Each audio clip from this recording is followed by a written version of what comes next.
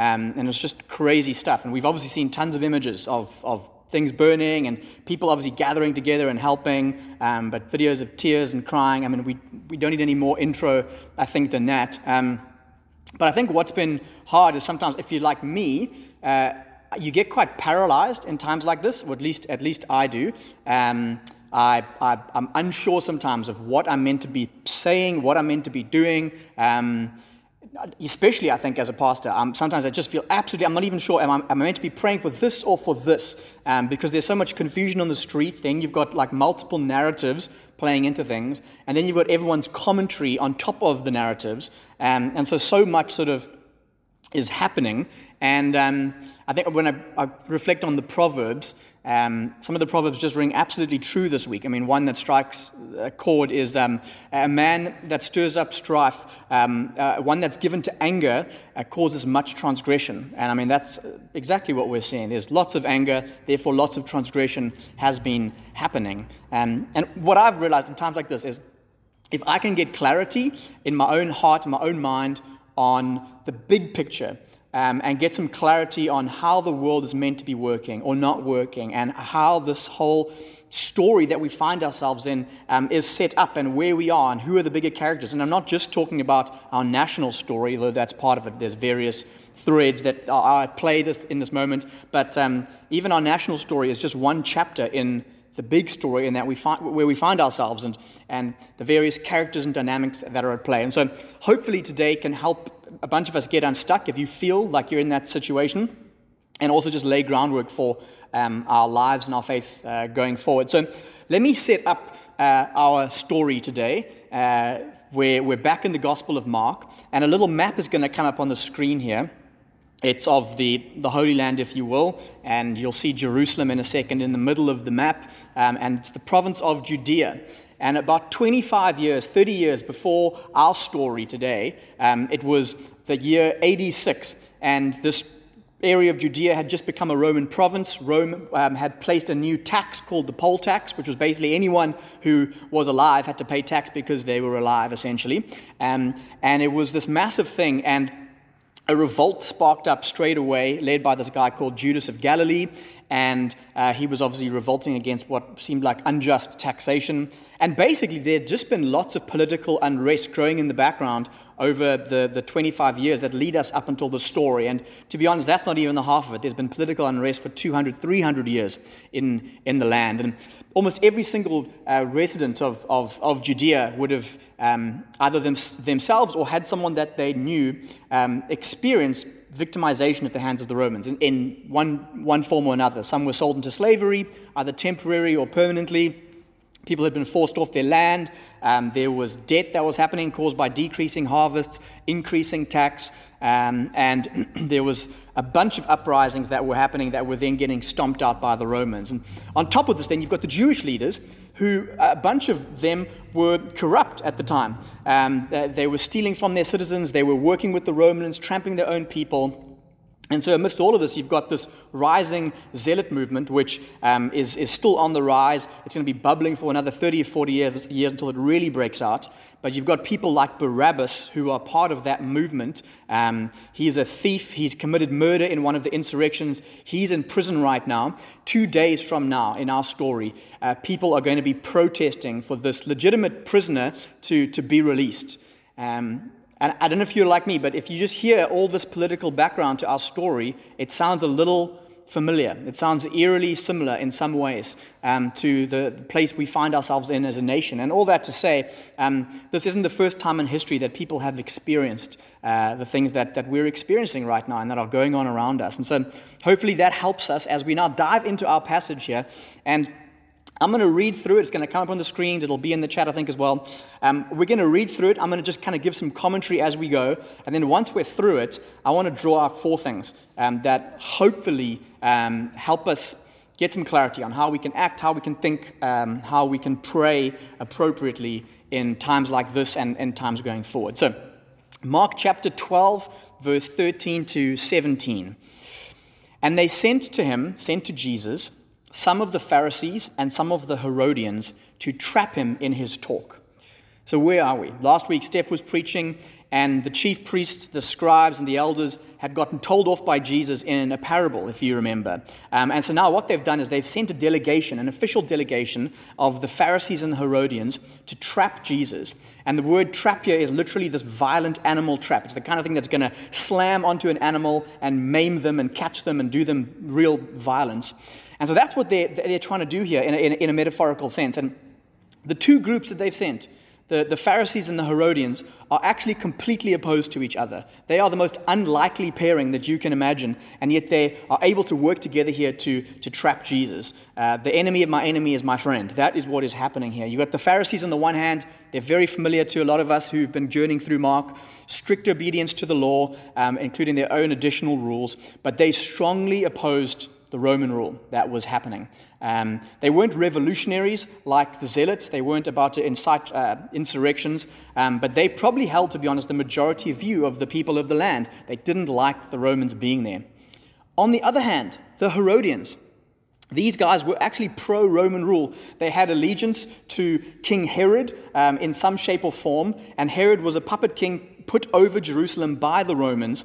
And so if there's an insurrection against the Romans and the Herodians get kicked out, these guys are going to lose their sway. They've probably got, there's kind of a Gupta thing probably happening here, to be honest. And so they don't want the boat to be rocked. They don't want revolution to happen.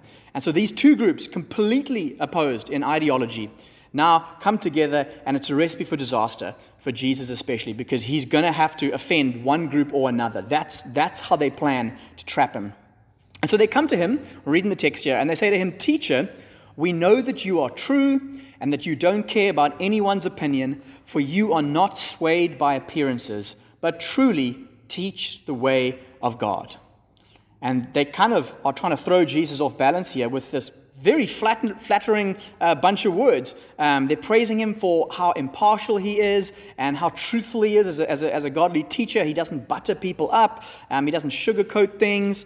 But of course, if they genuinely believed what they're saying here, they wouldn't be coming to trap him. They would be coming to listen to him, to receive what he had to say. And so Jesus rightfully calls them hypocrites just now in the text, because that's exactly what they're doing in this moment. That's exactly who they are. And so they asked Jesus, "Is it lawful to pay taxes to Caesar or not? Should we pay them or should we not?" And this is a big question, because it's a loaded question, because it raises this issue of faithfulness to God, faithfulness to the God of Israel. They're genuinely asking, can a person pay taxes to Caesar and still actually give allegiance to the God of Israel, especially at that time when there's still meant to be a theocracy, a nation under God? Or they're saying, are people traitors to try and support Caesar's rule over the land and give allegiance to God? So it's a big trap that they've set here. And it carries on.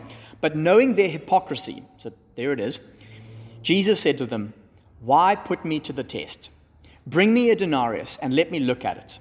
And they brought one. And he said to them, "Whose likeness and inscription is this?" And they said to him, "Caesar's." Caesar's.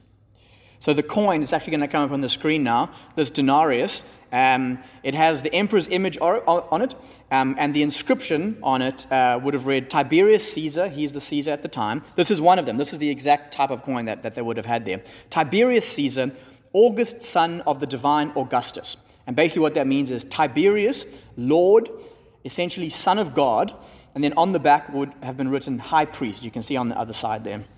And basically, for your average Israelite, this was essentially a portable idol, to be honest. That's exactly what this was. I mean, it's a physical object that literally says, Caesar is Lord, Caesar is God, Caesar is Prince of Peace. I mean, that would have triggered a lot of ancient Israelites, big time. And remember what an idol is? An idol is an image of a false god, an image of another god other than Yahweh. And the Israelites and us are not meant to make images of other gods. We're not even meant to make images of our God. Why? Because of Genesis 1. Human beings were created as the image of God. That's why the tabernacle, Solomon's temple, the temples of the legitimate God never had images of him, because human beings are the image. We were created as the representative of God in this whole universe, being sort of a cosmic temple. And so that's why we're not meant to make idols. And so that's why this was a massive piece of idolatry, essentially, that they were carrying around here. And so Jesus says to them, here's the climax of Jesus' confrontation here, and we'll kind of spend the rest of the time unpacking this. He simply says, render to Caesar the things that are Caesar's, and to God the things that are God's. And they marveled at him. They marveled at him. That's the end of the story. So here's the big idea that I want to impress upon us and for us to take home today, and we'll unpack. It's the idea that all of us on the screen, you and I, are dual citizens. We are dual citizens. We are citizens of heaven and of earth. We carry both of those legitimate passports, if you will. And basically, there's 4 things that I hope can help us think, act, speak, pray, as I said earlier, that we can pull out of the Bible, God's word today, and kind of view the next 20 minutes or so as a extended call to prayer and call to worship. After this, we're gonna engage in some worship. We're gonna pray together, and so view this as sort of an extended version of that, and hopefully it helps shape some of that. So here we go. 4 things. The first thing together that we need to be doing here in this time is to not withdraw from the earthly kingdom. Don't withdraw from the earthly kingdom or the earthly kingdoms in this world. So the coin there had Caesar's face on it and his inscription. And Jesus said, look, this coin belongs to Caesar. It belongs to his. It's got his face on it. It's got his name on it. And he was saying to the Pharisees and the Herodians, look, you've got no problem benefiting from Caesar, from the Roman roads, from the Roman postal system, the aqueducts, and clearly you've got no problem using this coin. You're busy using it. There were actually other coins that they could have used. And so he says, look, it's rightfully Caesar's, so give some back to him like he's asking. And Jesus is assuming here that there is no clash between the legitimate claims of Caesar and of God. Okay, it's an answer that none of the zealots, the guys who wanted to uproar and bring an insurrection, they could never have given this answer. Only Jesus could have given an answer like this.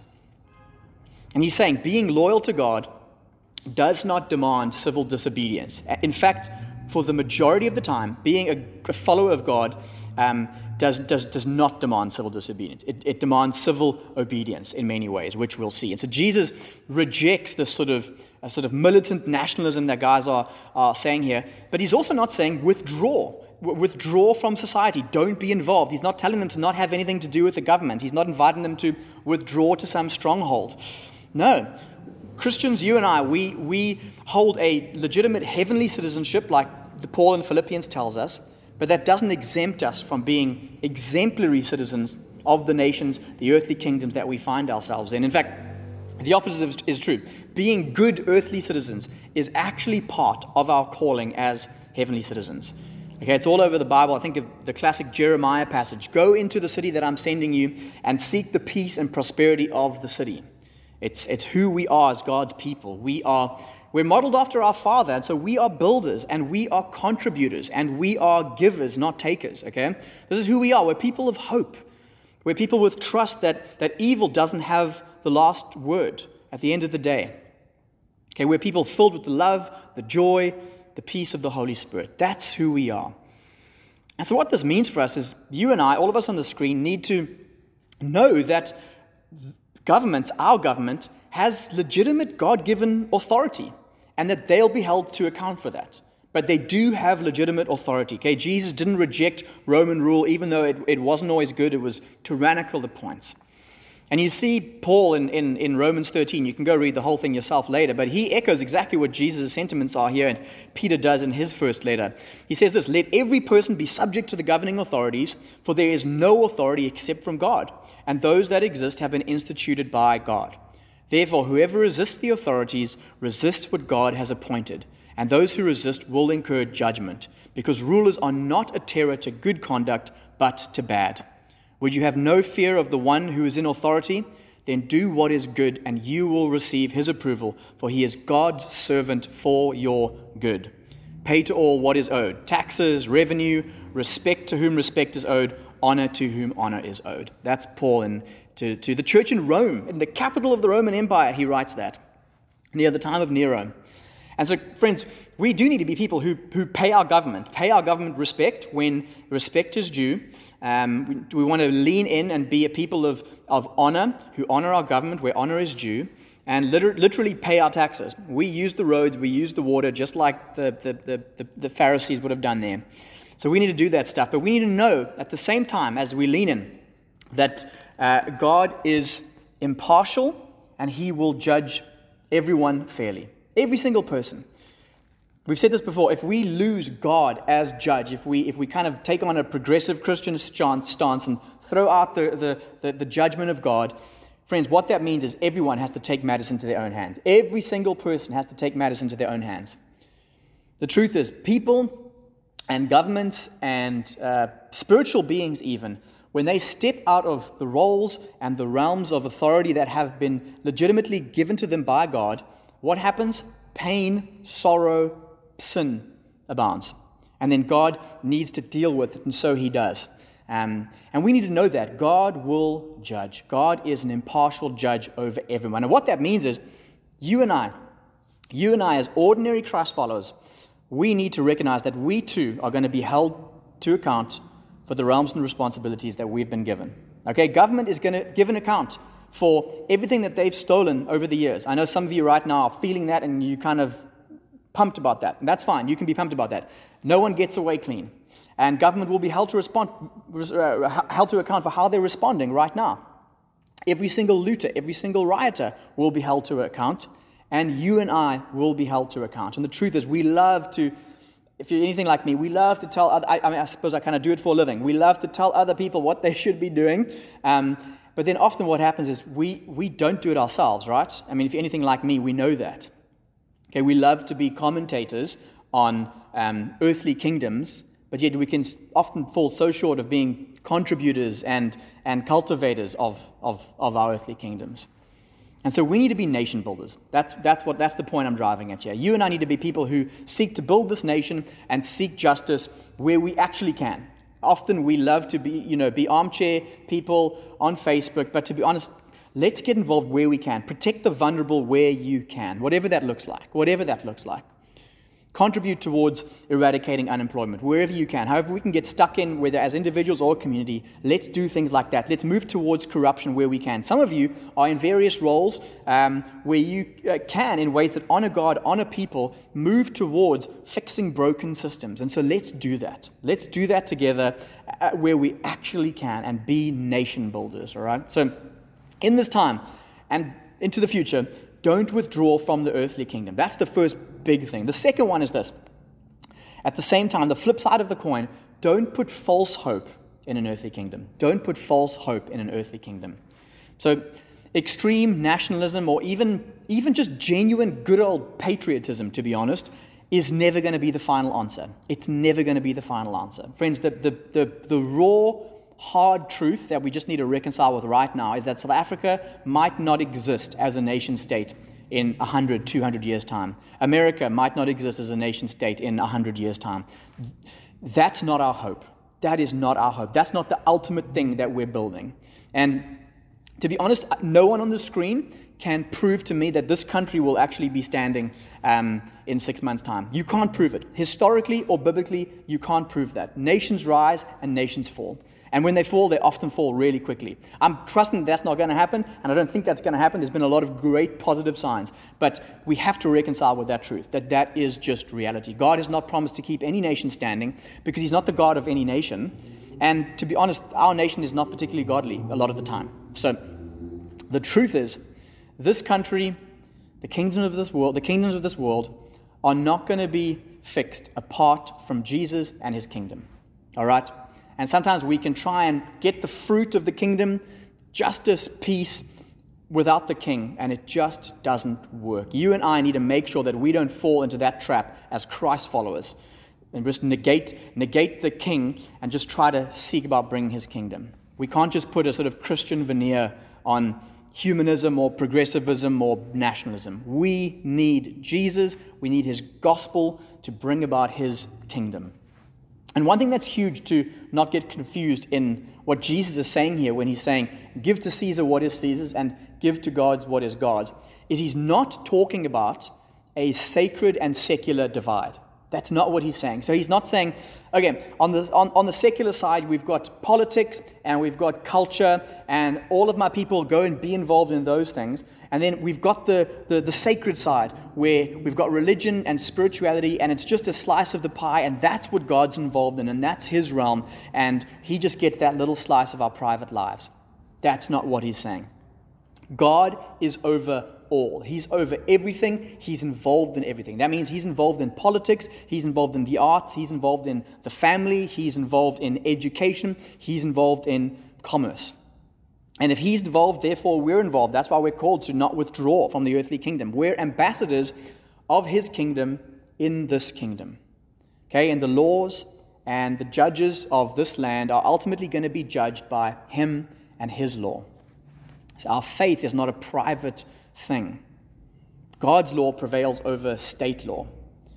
And that means that you and I, we do owe Caesar something, whatever that looks like, but we don't owe Caesar everything. Okay, the demands of God are infinitely greater. When there comes a time for a choice, we choose God, not Caesar. Which is the third thing I basically want us to pull out here, is that in this time, we don't withdraw from the earthly kingdom, we don't put false hope in the earthly kingdom, and we don't withhold what is God's. Okay? Jesus said that. His big crescendo there was, and give to God what is God's. And you go back and you look at the text, and he doesn't expound. He kind of leaves it open-ended. He doesn't explain exactly what that looks like. At least the first example, give to Caesar, literally looked like giving Caesar a coin in that moment. He leaves that open-ended, but I think he does get to the answer a little later in Mark 12. You can go and read it later. He's asked, what's the greatest commandment? And this is how he responds. The most important is, hear, O Israel, the Lord our God, the Lord is one. And you shall love the Lord your God with all your heart and with all your soul and with all your mind and with all your strength. And the second is this, love your neighbor as yourself. There's no greater commandment than these. And so Caesar's image is on the coin. So give that to Caesar. That he's saying, recognize God's image is on you. God's image is on us. And so we need to give our whole selves to God. That's the big idea. Okay? And the truth is, no human being has been able to do this. Okay? We've all failed at exactly that task, which is exactly why Jesus had to come to this earth to die on our behalf, to be able to reconcile us back to God. And now that he has died, he's risen again, and you and I have been united to him by faith, what's happened is the penalty and the power of sin has been broken so that we can increasingly do what he's asked us to do, give ourselves back to him wholeheartedly. We are the coins of God that we are meant to be giving back.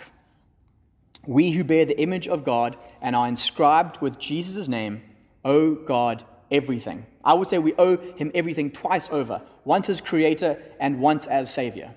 That's how much Jesus owns us, essentially. And so we need to be contributing citizens like we've already spoken about. Giving to Caesar is actually a part of giving to God, as I said. But otherwise, we give our entire lives, every single part of us. And so I can't now start a list of everything that looks like, because that's essentially what we do every Sunday. Every Sunday, we unpack what it looks like to give our whole selves to God. But here's just two that I want to pull out for us right now, of how we can engage right now and give to God what's his appropriately right now. The first is this. The first is repentance. Repentance. And it's a call for all of us, myself included, to check our own hearts in this time. Okay? Alexander Solzhenitsyn said, the line between good and evil is not out there between political parties or between nation states. It runs down the center of every human heart. Okay? And all of us have fallen short of the glory of God. Someone said this week, there is a rioter that lives in all of us. All of us require repentance. And so you and I need to be not like the Pharisees, essentially. I mean, Jesus called them out for their hypocrisy in this story.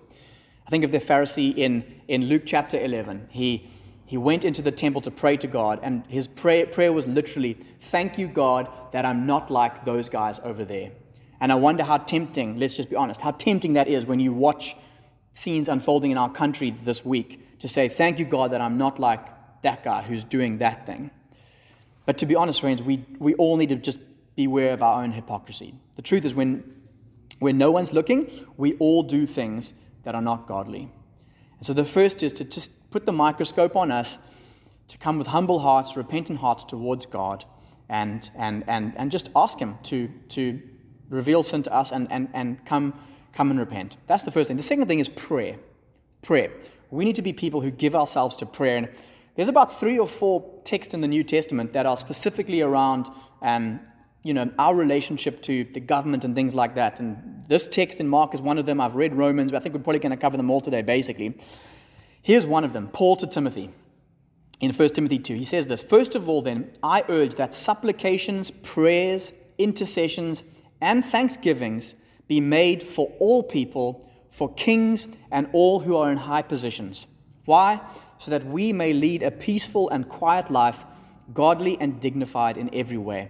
This is good, and it is pleasing in the sight of God our Savior, who desires that all people be saved and come to a knowledge of the truth. And that's what we can give ourselves to. It's one of the things we can give ourselves to right now is praying for our government to do their job right now, to bring peace, to bring order. We can pray for our government to continue to sort themselves out regarding corruption. We can pray for that because God's going to hold them to account. So let's pray. Pray for justice to be done in our country across the board to remove inequalities. Part of that is what has fueled the fires recently. And let's recognize it's got to be tough to be the best, most honest leader right now. It's got to be tough. You act too quickly and you bring in too much force and you're going to get accused of human rights violations on the one side. You act too slowly and you're going to get accused of the fact that people's lives and livelihoods are being wrecked and destroyed. It is a rock and a hard place at points. So let's pray for our leaders. And let's pray for conviction and repentance for those who have perpetrated crimes, who have wrecked other people's lives, who have caused food shortages across the country. Let's pray for consistent and more repentance for those people. And let's pray in general, like just against the work of Satan. Friends, we cannot throw out the powers and the principalities. They are at work. Satan and his demons are at work. Where there is discord and disunity and confusion and chaos, it is the work of Satan involved with human sin. And so let's pray for the Holy Spirit to come in and eradicate the work of Satan. So in this time, let's not withdraw from the earthly kingdom. Let's not put false hope in the earthly kingdom. Let's not withhold what is God's.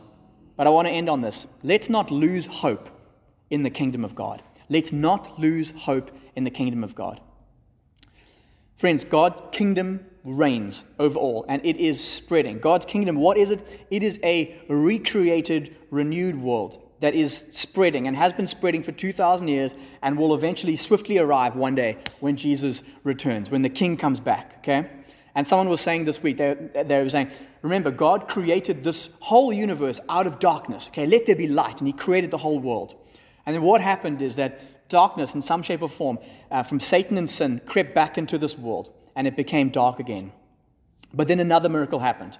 Jesus came to this earth. He died. He rose again. He defeated Satan, sin, and death. And he's now recreating this world one heart at a time.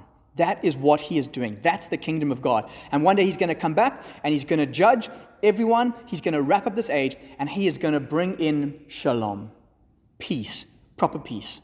Peace that the Roman Empire said, the Pax Romana, Roman peace that we're going to bring across the world would never last. Peace that no government in any country is going to be able to bring in everlasting peace.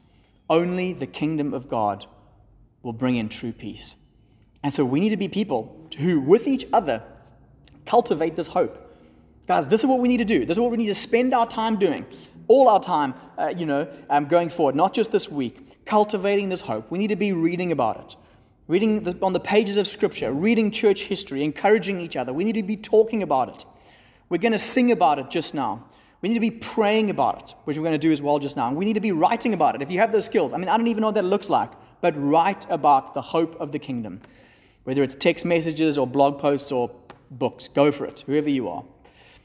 Let's cultivate hope. And let's remind ourselves that we are dual citizens. We are citizens of heaven and earth. We're children of two worlds. And we need to hold those things correctly, hold them in the correct order, one over the other, and let them influence each other in the right way. What we're going to do now is we're going to have some time of worship and have some time of prayer. And let me just remind us that, and we know this, our fundamental problem is not horizontal. from person to person. Our fundamental problem is not ultimately about politics, it's about worship.